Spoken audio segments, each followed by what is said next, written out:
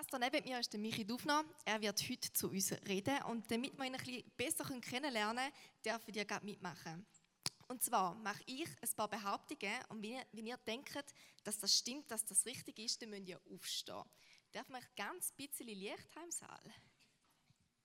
Gut. Also, erste Behauptung. Ich behaupte, dass du gebürtiger Thurgauer bist.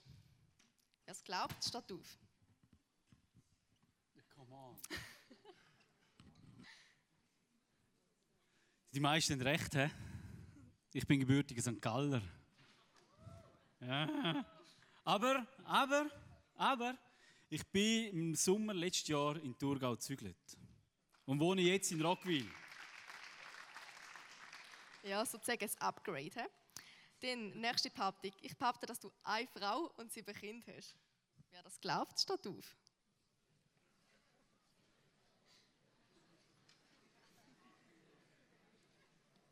Zum Glück hast du es nicht umgekehrt gesagt. Ich habe eine Frau, aber nicht 7 Kinder, sondern 5. Ich behaupte, dass du heute bist schlitteln und dass du mehr Spass hast an dem wie deine Kinder.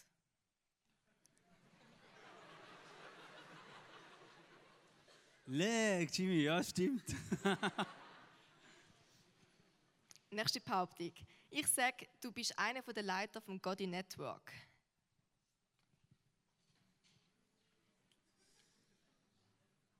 Ja, da müssen wir noch ein bisschen Werbung machen in dem Fall. He? Stimmt. Und letzte Behauptung. Ich sage, du bist schon mit Glatze und mit Bart auf die Welt gekommen. Nein, come on, sitz wieder an. Hey, hallo.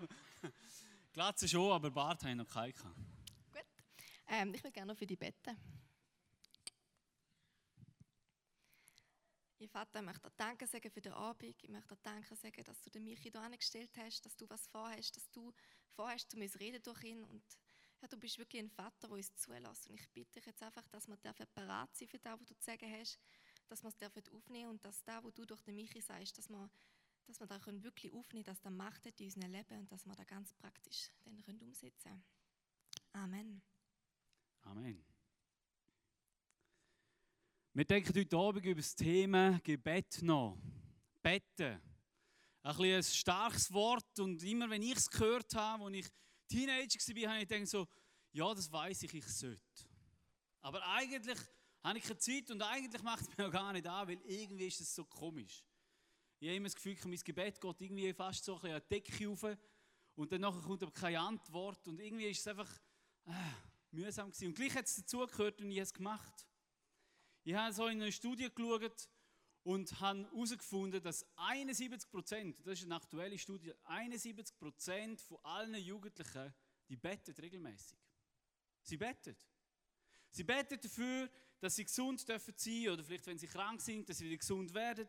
Sie beten in Krisensituationen, wenn es ihnen schlecht geht, vielleicht in der Beziehung oder mit ihren Freunden oder Freundinnen. Sie beten darum, besonders häufig, wenn sie irgendwo vor Prüfungen stehen, wenn irgendwie Lebensherausforderungen kommen oder wenn sie merken, ich bin glaube nicht so gut gewesen, dann betet man und hofft, dass es irgendwie dann vielleicht gleich noch besser kommt. Und wenn man eigentlich ehrlich ist und die Studie nachher genauer anschaut, merkt man, sie betet, und das ist auch so, wie ich betet habe, hauptsächlich, Gott, gib mir. Gott, du bist ein Dienstleister. Du musst jetzt, und ich probiere jetzt möglichst intensiv zu beten und ich probiere möglichst Gas zu geben mit dem, was ich will und wirklich fokussiert nur das wollen und nicht alle 100 Sachen, die ich auch noch wollen, sondern jetzt wirklich nur noch das. Und für das gehe ich auch 4-mal in die Kirche. Und dann probiert man mit dem Gott irgendwo so einen Deal zu machen. Und leider ist das wirklich eine Realität oft bei unserem Betten. Dass man betet und irgendwo innerlich denkt, und wenn du das nachher machst, dann nachher mache ich das, was du willst. Das Volk Israel, wir lesen das in der Bibel im Alten Testament, hat es ähnlich gemacht. Sie sind gefangen in Ägypten und haben darum gebeten und gefleht, dass Gott sie doch erlösen soll und aus dem Ägypten herausführen. Und tatsächlich, es ist passiert. Der Mose ist gekommen, hat sie genommen und ist mit ihnen so gerne noch durchs Meer durchgegangen, die Meerteilung, die passiert ist. Und nachher sind sie auf der anderen Seite in der Freiheit und dann lesen wir, dann haben sie mega gefeiert, weil endlich hat er tun, was sie ihnen darum gebetet haben. Aber nur 6 Wochen später haben sie eigentlich geschlossen als Volk gesagt, oh, wären wir doch in Ägypten geblieben. Sie haben sich wieder zurückgewünscht und haben wieder ganz ein anderes Gebet gebetet. Die Bibel zeigt uns, dass wenn wir beten, einfach aus uns raus, einfach aus dem heraus, was wir denken, was das Beste ist für uns, dass wir dann gar nicht wissen, was wir beten sollen. Was wirklich das Beste ist. Es heisst in Jakobus 4, Vers 3, wir bitten falsch, weil wir gar nicht die Perspektive haben und weil wir gar nicht wissen, was wir bitten sollen.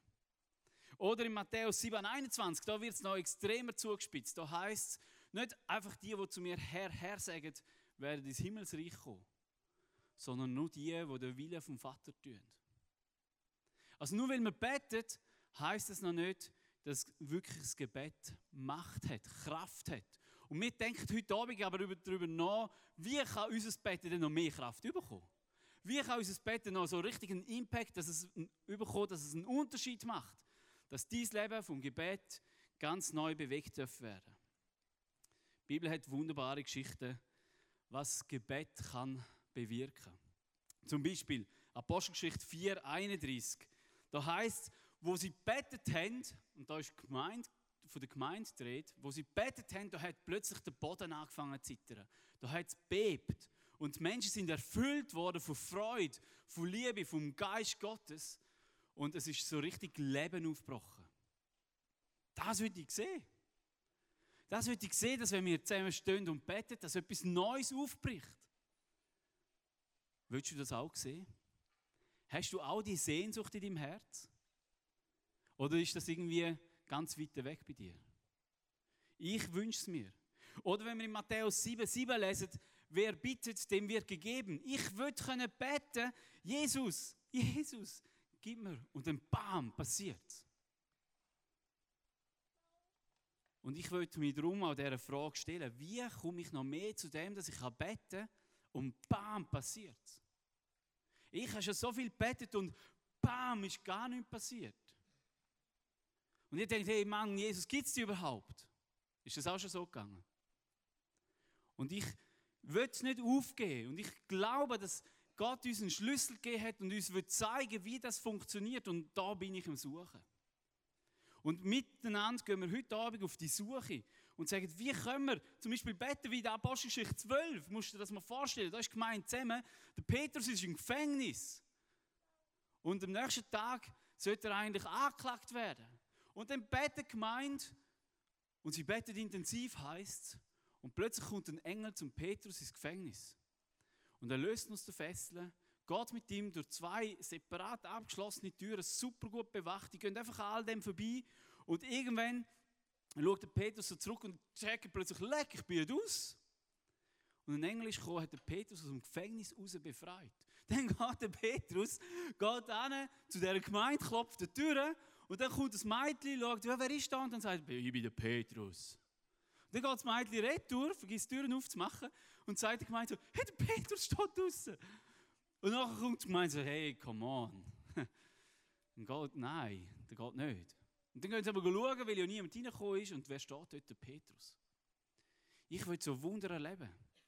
Und wir haben letztens in einer Gemeinde so ein Wunder erlebt. Wir haben am Sonntagmorgen miteinander gebetet als Gemeinde, dass ein Pastor, der gefangen ist im Iran, dass der befreit wird. Wir haben gebetet als Gemeinde und wo wir heimkommen, etwa um die 12 Uhr, haben wir ein E-Mail bekommen vom Pastor nachher. Hey Leute, ihr glaubt nicht, heute Morgen, ein bisschen bevor wir gebetet haben, aber das ist ja ganz egal, weil wir haben ja einfach dafür gebetet und Gott kann ja das Gebet, wo wir morgen beten, heute schon erfüllen. Das ist ganz crazy.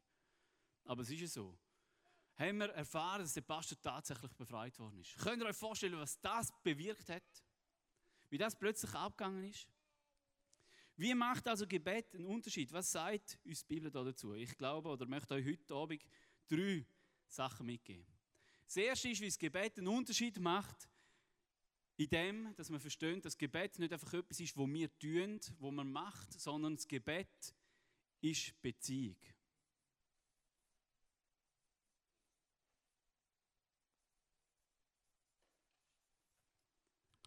Das Gebet ist Beziehung. Das Gebet ist nicht einfach One-Way, Jesus oder Gott oder Vater im Himmel oder wie auch immer mach doch du bitte und dann mache ich wieder mein Ding.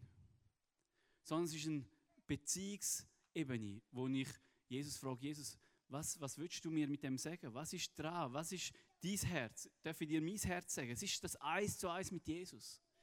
Und ich merke, dass ich sehr oft nicht das 1:1 mit Jesus habe, sondern sehr oft eine christliche Beziehung habe, aber nicht eine Jesus-Beziehung.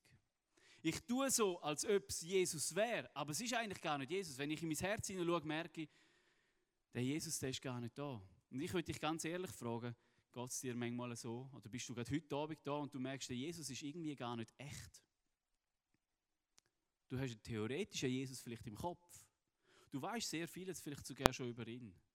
Aber im Moment, am heutigen Tag, in der letzten Woche, ist er nicht echt gewesen. Ist er nicht 1:1 da gewesen. Ich habe zwar christlich gelebt, aber ich bin nicht Jesus als Person begegnet. Der Paulus fordert uns auf im 2. Korinther, Kapitel 13, Vers 5 und sagt, prüft oder untersucht euch, ob Christus in uns ist, lebendig in uns ist, oder ob wir einfach christlich tun. Das ist jetzt frei nach mir übersetzt.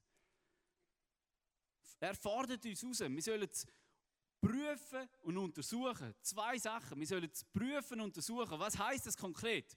Ich habe euch ein Bild mitgebracht. Was ist auf dem Bild? Hä? Ein Ei. Ist das ein Ei? Ist das ein Ei? Nein, ganz sicher nicht. Das ist ein Bild von einem Ei. Vollrigkeit. Aber das ist zum Beispiel schon etwas, wie wir es prüfen müssen. Wir müssen prüfen, ist es jetzt einfach etwas, das theoretisch ist? Ist es jetzt einfach ein Bild von etwas? Ist es meine Theorie oder ist es echt? Wenn ich das Rechtsei hätte, dann könnte man es weiter untersuchen, ob das richtige Ei wirklich ein Ei ist. Wie untersucht man ein Ei, ob es ein richtiges Ei ist? Man lässt es keien. Ja, ich würde es vielleicht nicht keien lassen, dann kannst du es nachher nicht mehr essen. Ich würde reinbeissen, also zuerst schälen und dann reinbeissen. Wenn ich mir nicht sicher bin, ob es gekocht ist oder nicht, dann muss man es vielleicht zuerst noch untersuchen. Wie kann man ein Ei untersuchen, ob es gekocht ist oder nicht? Indem man es drüllt. Und wenn es so Schwung überkommt und so richtig schnell drüllt, dann ist es gekocht. Und wenn es irgendwie nicht so Schwung überkommt, dann ist der Dotter innen dran noch weich und dann drüllt es nicht so richtig, kommt es keinen Schwung über. Ja, ein guter Tipp, also haben Sie schon etwas gelernt, sicher. Also man kann es untersuchen und genauso sagt der Paulus, sollen wir unseren Glauben untersuchen. Wir sollen untersuchen, ob Jesus in uns lebt, echt und lebendig. Und wie machen wir das? Das eine ist, wir können uns untersuchen und prüfen, wie viel weiß ich über meinen Gott. Wie viel weiß ich über Jesus? Was weiß ich, ist sein Heartbeat? Was ist sein Lieblingsthema? Was ist das, was ihn beschäftigt? Wieso ist er auf dieser Welt gewesen? Und das Zweite ist, wir können nachher prüfen und auch untersuchen, erleben wir den Jesus wirklich? Wenn zum Beispiel in der Apostelgeschichte 1, Vers 8 heißt, Kraft wird auf euch kommen und ihr werdet in dieser Kraft für mich unterwegs sein und Zeugen sein. Dann können wir prüfen, ja, mache ich das? Erlebe ich das? Oder gehe ich einfach immer ein bisschen in den Gottesdienst? Und ich sage das nicht als Druck, sondern ich glaube, Jesus hat eine starke Leidenschaft und ein starkes Verlangen, um mit dir Beziehung zu leben. Und das ist ein Ausdruck vom Gebet. Gebet ist Beziehung. Dort, wo wir mit Jesus echt und ehrlich unterwegs sind. Was passiert, wenn wir mit Jesus echt und ehrlich unterwegs sind? Er wird uns seine Wahrheit lehren. Er wird uns immer wieder neu das hineinführen, was ihm wichtig ist. Und wird deine Lügen in deinem Leben vielleicht auch aufdecken, wo du einem Leim auf die Spur gegangen bist. Zum Beispiel dem, dass du nicht genügst. Nicht genug gut bist. Oder dem, dass du eine verkorkste Zukunft hast. Oder dass du dich nicht ändern kannst. Alles so Lügen, wo Jesus wird hingehen, wenn du mit ihm anfängst zu reden, wenn du mit ihm bettest, oder zu ihm bettest, dann wird er hingehen und die Sachen aufdecken. Ich habe euch etwas mitgebracht, so eine Sage, nein, es ist eine Geschichte, ein Ruf von einem afrikanischen Volk. Und ich möchte euch die Geschichte ganz kurz erzählen Und zwar geht es um einen Adler, der von einem Bauer gefunden wird und der Bauer weiß gar nicht, was er jetzt mit dem Adler machen soll, also steckt er ihn zu den Hühnern. Und dann wächst der Adler mit diesen Hühnern auf. Vielleicht kennen Sie die Geschichte schon ein bisschen. Und dann tut er auch scharen wie die Hühner, sucht nach Würmern, merkt irgendwie, die stinken grusig ein bisschen, so, sind gar nicht so fein, aber er macht es ein bisschen. Und er flattert mit seinen Flügeln. Und plötzlich eines Tages sieht er einen Adler über ihn wegfliegen. Und denkt so, hey, das wollte ich eigentlich auch. Und er spürt plötzlich so eine Sehnsucht, ist da nicht mehr? Und dann kommt der Ruf, und den möchte ich uns vorlesen. Völker Afrikas, wir sind geschaffen nach dem Ebenbild Gottes, aber Menschen haben uns gelehrt, wie Hühner zu denken. Und noch denken wir seien wirklich Hühner, obwohl wir Adler sind. Breitet eure Schwingen aus und fliegt und seid niemals zufrieden mit dem hingeworfenen Korn. Ich lese es nochmal und nehme es gerade jetzt auf unsere Situation. Ihr Völker der Schweiz, wir sind geschaffen nach dem Ebenbild Gottes, aber Menschen haben uns gelehrt, wie Hühner zu denken. Und noch denken wir seien wirklich Hühner, obwohl wir Adler sind. Breitet eure Schwingen aus und fliegt und seid niemals zufrieden mit dem hingeworfenen Korn. Wenn du die Sehnsucht hast, neu die Beziehung einzutauchen mit Jesus, neu das Gebet einzutauchen, sagen mal, ich möchte meine Zeit mit Jesus verbringen und ich will mich abgleichen mit ihm. Ich darf ihm meine Sachen sagen, die mich beschäftigen, aber ich will vor allem auch hören, was ihn beschäftigt. Dann nachher ist heute Abend die Einladung von Jesus an dich da. Er lädt dich ein. Nicht einfach nur, ja, dass du es noch gemacht hast, sondern weil er so eine Sehnsucht hat. Weil es ihn so reisst, weil er die Sehnsucht hat, mit dir näher zusammen zu sein. Ich muss anders anfangen. Als ich meine Frau kennengelernt habe, war sie ja noch nicht meine Frau gewesen. Und sie hat sich zuerst in mich verliebt und ich habe mich noch nicht so verliebt gehabt. Ja, kann man so ein bisschen so sagen. Aber etwas, was meine Frau gut kann, ist, wenn sie etwas will, dann kommt sie es über. Und jetzt bin ich 14 Jahre verheiratet und wir haben 5 Kinder. Und sie ist die beste Frau ever, die Jesus mir schenken konnte. Und etwas, was sie nachher gemacht hat, mit einer wirklich ungeheuren Penetranz und mit einer extremen Aufdringlichkeit, aber sehr positiv gemeint, ist, sie hat mich umworben. Sie hat mich umworben und nach Strich und Faden. Ich habe damals allein gewohnt, bei uns in der Gemeinde, in den Räumlichkeiten. Und es war für sie ein einfaches, beim Pastor schnell den Schlüssel zu holen. Und irgendwann bin ich am Abend heimgekommen und so eine Junggesellenbude, könnt ihr mal euch ein bisschen vorstellen, wie das dort aussieht. Genau so sieht es aus, nur noch ein bisschen schlimmer. Auf jeden Fall bin ich heimgekommen und meine Wohnung hat glänzt. Jetzt ist meine damalige, noch nicht einmal Freundin in meine Wohnung hineingegangen und hat alles aufgeräumt. Meine Wäsche hat sie gemacht. Das war cool. Ich bin heimgekommen und dachte, yes, es ist Weihnachten, oder? Das ist so geil. Und dann nachher, mein Fehler war, genau das muss ich vielleicht noch sagen, mein Fehler war, ich habe nicht gemerkt, dass sie die Fenster geputzt hat. Ist mir gar nicht aufgefallen, dass die dreckig waren. Auf jeden Fall hat die nur so Sachen gemacht. Einmal bin ich heimgekommen, ich bin gerade so habe noch zu Nacht gegessen, so ein Dürüm hintergehauen. Bin heimgekommen und merke so, oh, das schmeckt noch zu Nacht. Ich komme in die Wohnung rein und sehe, meine Frau hat gekocht. Sie hat für mich gekocht, Spätzli, selber von Hand gemachte Spätzli. Ich habe überhaupt nicht gern Spätzli. Ich hasse das. Und sie hat selber gemachte Spätzli. Ich bin angekocht, noch 2 Teller gefuttert auf einen Dürüm runter. Boah, ich bin fast geplatzt. Mir war so schlecht nachher. Und dann hat sie ein Spätzli da gelassen. Ich habe sie in den Gefrierer reingestopft und nie mehr vorgenommen. Und als wir dann nachher zusammen waren, habe ich ihr dann irgendwann beichtet, dass im Fall ich überhaupt nicht gerne Spätzli habe. Wir mussten lachen. Aber wisst ihr, wieso sie gemacht hat? Ich habe sie dort noch nicht, das war noch nicht meine Liebe. Ich habe sie dann irgendwann mega angefangen lieben. Aber ich habe es gemacht, weil sie so eine Art von der Umwerbung hatte. Sie hat mich gezogen, sie hat alles tun für mich. Hey, und Jesus hat alles tun für dich. Und er wirbt so dermaßen um dich, um die Beziehung mit dir. Und frage dich, Bist du zufrieden? Ist das alles? Willst du nicht mehr? Und der Schlüssel ist das Gebet. Der Schlüssel ist in dem, dass du anfängst mit Jesus darüber zu reden, was dich wirklich bewegt. Und dass du nachher in das hineingehst und dich umschwärmen lässt und aufhörst an all die Lügen zu glauben, dass es nicht möglich ist. Johannes 8,44 heisst, dass der Teufel, der Widersacher von Gott, immer wieder kommt und uns probiert, mit Lügen fehlzuleiten. Und sagt, hey, weißt du, mit allen anderen okay, aber mit dir sicher nicht. Jesus ist für dich gestorben. Es gibt keine größere Liebe, die ein Mensch beweisen kann, als wenn er das Leben für einen gibt. Weil er die tiefe Sehnsucht hat, weil er dich umwirbt, um mit dir noch mehr Beziehung zu haben. Ist Jesus echt in deinem Leben? Oder bist du vielleicht noch der Adler, der am Boden sitzt und nach Würmern scharrt? Ich möchte dich motivieren, heute Abend da wirklich ganz konkret zu werden. Auch im Gebet und Jesus das zu bekennen, Schritt zu machen und auf ihn zuzugehen. Das Zweite, was wichtig ist zum Thema Gebet, jetzt mache ich ein Zeichen, das alle Krankenschwestern und Krankenpfleger gut kennen, ist nicht das Durchschnittszeichen, sondern ist Nicht-Zeichen. Also nicht mein Wille.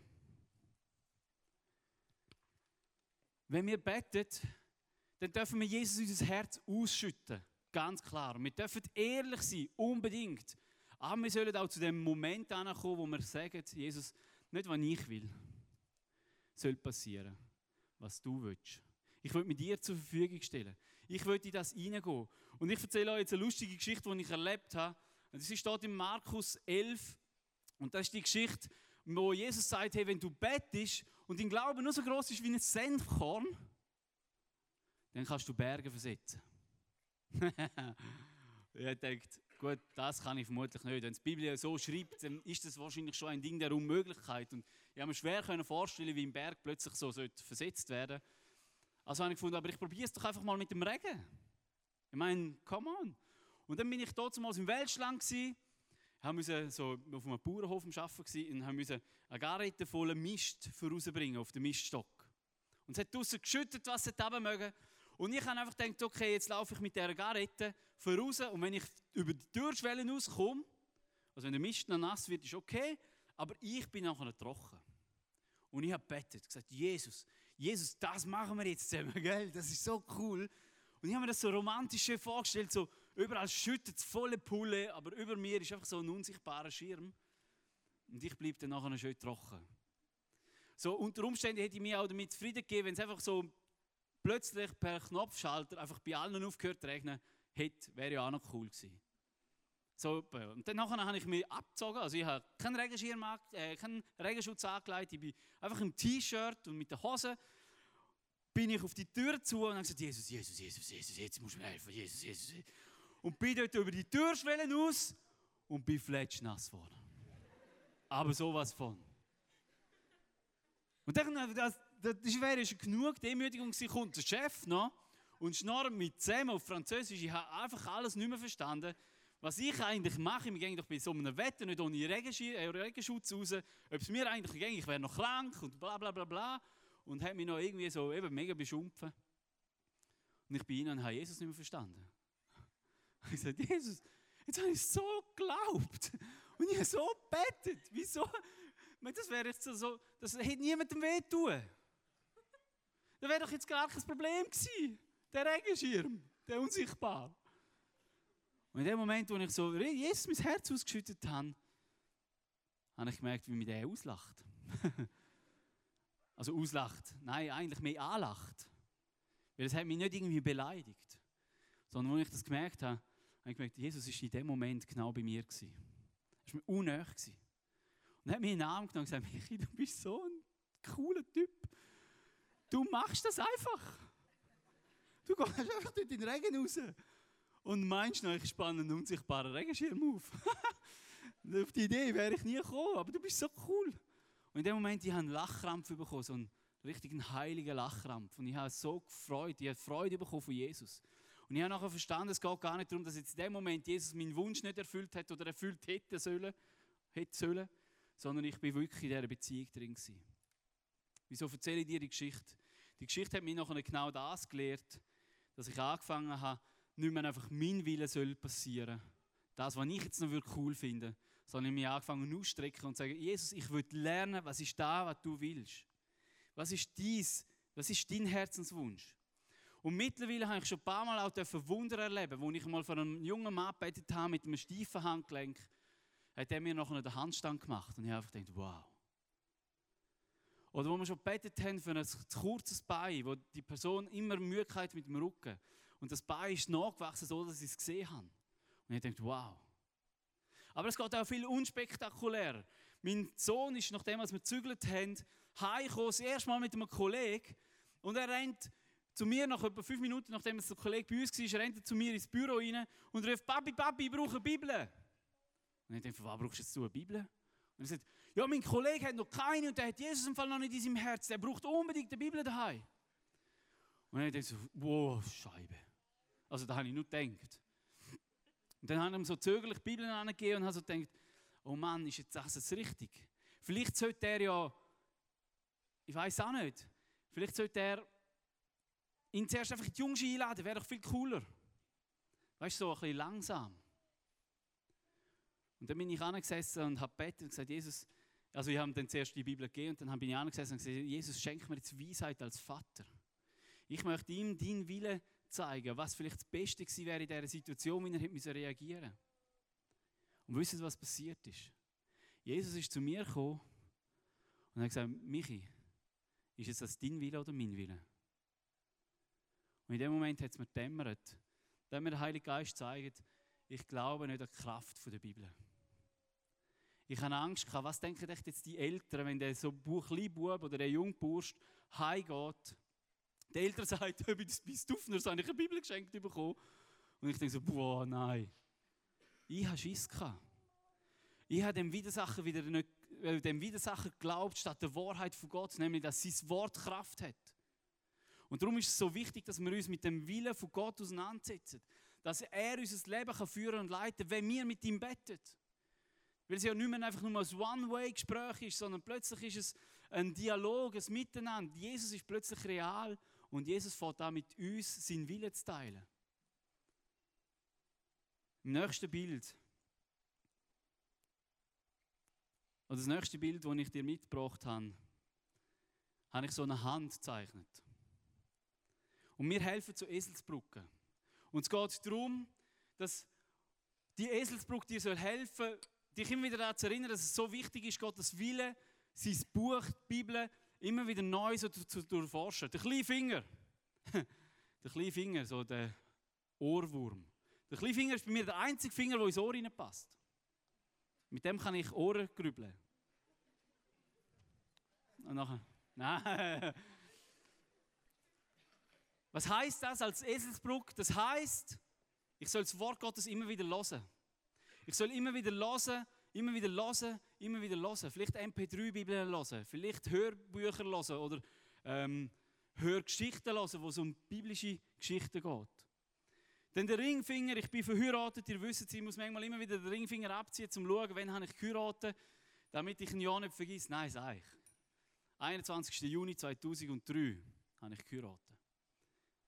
Aber es ist für mich so die Eselsbrücke, dass ich immer wieder daran denke, ja, ich muss die Bibel immer wieder lesen. Ich will sie immer wieder lesen. Ich habe die Sehnsucht, sie immer wieder zu lesen. Der Mittelfinger, da geht es darum, ein bisschen nachdenken. Es gibt so den Film Mr. Bean. Und da wird ihm erzählt, hey, bei uns ist im Fall der Gruß so. Und dann fährt er im Auto und hat einen Rocker ran und dann macht er so. Das ist nicht gut rausgekommen. Für mich ist die Eselsbrücke so ein bisschen, denk über das nach, was du machst. Denk über Gottes Wort nach. Oder vielleicht machst du es mit dem Herzli. Ich finde es manchmal krass, was Leute machen, wenn sie verliebt sind. Die denken Tag und Nacht an diese Person. Alles drüllt sich um die Person. Die fahren zum Teil 3 Stunden Auto, um 5 Minuten ihren Schatz zu sehen. Das machen Verliebte, die einfach nur noch an das denken. Vielleicht hilft dir der Gedanke. Der Zeigefinger, das ist mein Studienfinger. Ich muss immer lesen, wenn ich ganz genau lese mit dem Zeigefinger. Und dann nachher vielleicht nicht nur einfach den grossen Zusammenhang lesen, sondern auch sagen, ich will, dass mir meine Worte auffallen, die einzelnen Worte auffallen. Und dann den Daumen auswendig lernen. Wort Gottes auswendig lernen. Wenn du gut viele Bibelstellen auswendig kannst, ich sage dir, in der Gemeinde werden alle sagen, hey, du bist so gut. Und das ist auch richtig. Es ist gut, wenn wir die Bibel auswendig kennen, wenn wir Versen auswendig kennen, weil so kann Gott zu uns reden. Also es ist wichtig, dass es nicht um unseren Willen geht, sondern dass es um den Willen von Gott geht. Und dann das Dritte noch, wenn du bettest und du hörst etwas von Jesus und er sagt dir etwas, dann musst du es tun. Dann musst du es tun. Aber nicht im Sinne von, oh cool, jetzt habe ich dafür gebetet und jetzt tue ich einfach. Ich habe euch ein Lieblingsauto von mir mitgebracht. Ich weiss, es ist nur ein Bild von meinem Lieblingsauto. Und wahrscheinlich werde ich es auch nie wirklich in real haben, aber wir dürfen gerne träumen. Es ist ein Porsche GT3 RS. Und ich liebe, oder würde es lieben wahrscheinlich, oder ich wünsche mir es, ja, ist ja gleich. Auf einfach mit dem abzufahren, stelle ich mir so vor, wenn das Gebet so richtig reinbretscht. Wenn du so richtig so in den Sitz reingedrückt wirst und einfach merkst, wow, das ist nicht meine Kraft, das ist Jesus, der jetzt wirkt, wow, cool. Und du bist voll Drive, volle Kanne auf der Autobahn. Wisst ihr, am Mal im Gebet hat Jesus mir ein Bild gegeben und gesagt, Michi, da bist du. Und das ist das nächste Bild. Ja, wir lachen, aber vielleicht sind wir meistens, oder ich immer wieder, eher so im Gebet unterwegs. Wir schieben uns selber mit unserer eigenen Kraft und mit unseren eigenen Füßchen, schieben wir uns da übers Pflaster und jammern, oder für uns innerlich denken wir, oh Mann, ist das streng, ist das happig, weil wir noch nicht gecheckt haben, dass es eigentlich darum geht, dass wir aus dieser Kraft vom Gebet leben sollen. Wenn wir etwas gebetet haben, dann sollen wir es bei Gott lassen, damit er wirkt. Das nächste Bild soll euch an eine Bibelstelle erinnern. Mal schauen, wer es herausfindet. Wisst ihr, was das ist? Das ist das Nadelöhr. Eher kommt ein Reicher ins Himmelreich, sagt Jesus, als dass ein Kamel durch ein Nadelöhr durchgeht. Und ich ertappe mich immer wieder dabei, dass ich probiere, mit den jensten Techniken das Unmögliche möglich zu machen. Anstatt dass wir das hören, was Jesus dort in dem Zusammenhang sagt, Lukas 18, Vers 25 sagt er, aber was bei den Menschen unmöglich ist, ist mir möglich. Im Gebet geht es darum, dass wir in dieser Beziehung mit Jesus leben. Dass wir aus seinem Willen heraus leben und dass wir das tun, was er uns sagt. Johannes 2, Vers 5 heißt, was immer er euch sagt, das tut. Und ich möchte dich ermutigen, dass dort, wo du heute angesprochen worden bist, dass du das tust. Dass du dich herausfordern lässt, dass du lernst, mit dem Porsche-Gebet zu leben. Vielleicht ist es bei dir etwas anderes, vielleicht ist es kein Porsche, kein Auto, vielleicht ist es etwas anderes, aber einfach, dass du aus dieser Kraft von Gott heraus lebst und nicht mit deinen eigenen Füßen. Ich wünsche dir, dass dein Jesus echt sein darf. Dass die Beziehung lebendig ist, dass du geprägt bist von einem 1:1 mit Jesus. Ich wünsche es dir, dass du immer mehr seinen Willen erkennst. Und ich hoffe und ermutige dich ganz fest dazu, dass du das tust, was nachher passiert. Die Band darf jetzt vorkommen, wir werden jetzt eine Zeit haben, wo wir Gott anbeten. Und wo wir einfach miteinander uns jetzt auch auf das ausstrecken und sagen, ja, ich will noch mehr, ich habe die Sehnsucht, ich will noch mehr von dem Gebet, von dieser Realität, was Jesus durch das Gebet kann bewirken. Das Gebet von mir als Papi ist es, dass meine Kinder einfach Jesus lebendig durch mich erleben. Und ich bin kürzlich am Morgen um 4:30 habe ich zum Haus aus müssen. Ich habe eine Sitzung müssen. Die Sitzung war absolut katastrophal, ewig lang gegangen, so eine Marathonsitzung. Und ich bin am Abend um 6:30 ziemlich kaputt heimgekommen. Und der einzige Wunsch, den ich eigentlich hatte, war, dass ich dachte, okay, jetzt noch ein Gläschen Wein, einen guten Film schauen, mich von meiner Frau ein bisschen verwöhnen lassen, ich kann das so gut. Und einfach chillen. Und dann habe ich gesagt, Jesus, ich komme jetzt gerade heim. Gell, es wäre cool, Jesus, jetzt heute Abend einfach ein bisschen chillen. Dann hat Jesus gesagt, nein, Michi, heute Abend gehst du mit dem Joshua, das ist unser zweitältester, gehst du gut joggen. Und ich habe gesagt, nein, Jesus, hast du nicht gehört, was ich gesagt habe? Chillen, strenger Tag. Und dann sagt Jesus, nein, Michi, du gehst heute mit dem Joshua joggen. Und dann bin ich noch so fies, weißt du? Dann bin ich zu meinem Joshua gegangen und sage so, Joshua, meinst du, hättest du noch Lust zum Joggen? Und ich habe fast noch angehängt, oder sollen wir zusammen einen Film schauen? Und dann nachher schaut er mich an mit leuchtenden Augen und sagt, Papi, heute Morgen, und er ist 8, heute Morgen habe ich zu Jesus gebetet, dass du wieder mal Zeit hast für mich. Und jetzt kommst du heim und willst mit mir joggen? Sicher gehen wir joggen. Scheiße. Jetzt musste ich joggen. Ich habe meine Joggersachen angelegt. Ich war Hunde kaputt. Bin joggen gegangen. Und dann sind wir so einen Weiterparcours gemacht. Wir mussten dort so anknüllen, so die Übungen müssen machen, so Rückenmuskulatur stärken. Und irgendwann sagt zu meinem Sohn, Papi, das ist ja wie Betten. Komm, wir beten miteinander. Dann haben wir mitten im Wald rein. Auf dem Holzbänkchen, wo wir die Übungen machen mussten, haben wir zusammen gebetet. Mein Sohn hat Jesus angebetet, dass er ihn erhört hat. Dass er gehört hat, dass er das Gebet hatte, wo er gemerkt hat, Jesus ist da.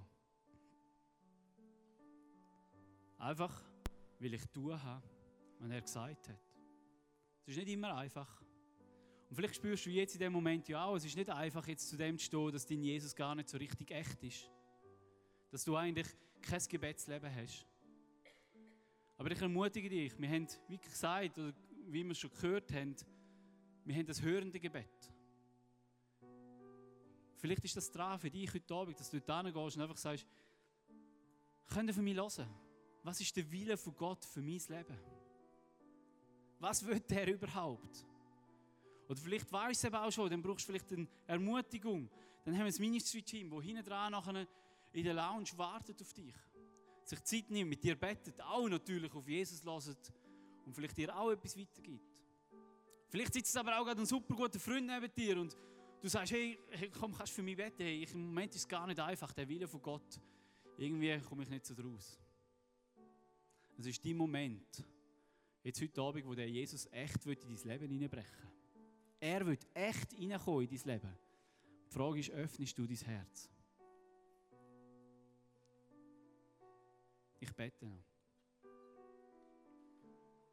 Jesus, du hast eine unglaubliche Sehnsucht. Eine Sehnsucht, die dich in den Tod hineingetrieben hat. Mit dieser Sehnsucht wartest du und streckst deine Arme aus und sagst, hey, komm. Und Heiliger Geist, ich bitte dich jetzt, dass du einfach Mut zusprichst. Dass du die Herzen aufkumpeln lässt. Dass wir nicht einfach unseren Glauben und unser Gebet für unseren Leib halten, vor allem dann nicht, wenn es nicht funktioniert, sondern dass wir heute Abend aufschreien dürfen und sagen, Jesus, mein Gebet, belebe es neu. Ich bitte dich, Jesus, dass du einfach durch die Reihe durchgehst und dass du uns dienst. Du hast deine Jünger die Füße gewaschen und ich bitte dich, dass du uns heute Abend auch die Füße wäschst. Dass wir neu werden für das Gebet, für die Beziehung mit dir. Mach du uns neu, Jesus. Danke, ladest du uns ein, konkret zu werden. Heiliger Geist, ich bitte dich, dass du redest, jetzt auch gerade während der Worship-Zeit. Und dass wirklich Veränderung mit heute Abend eintreffen. Amen.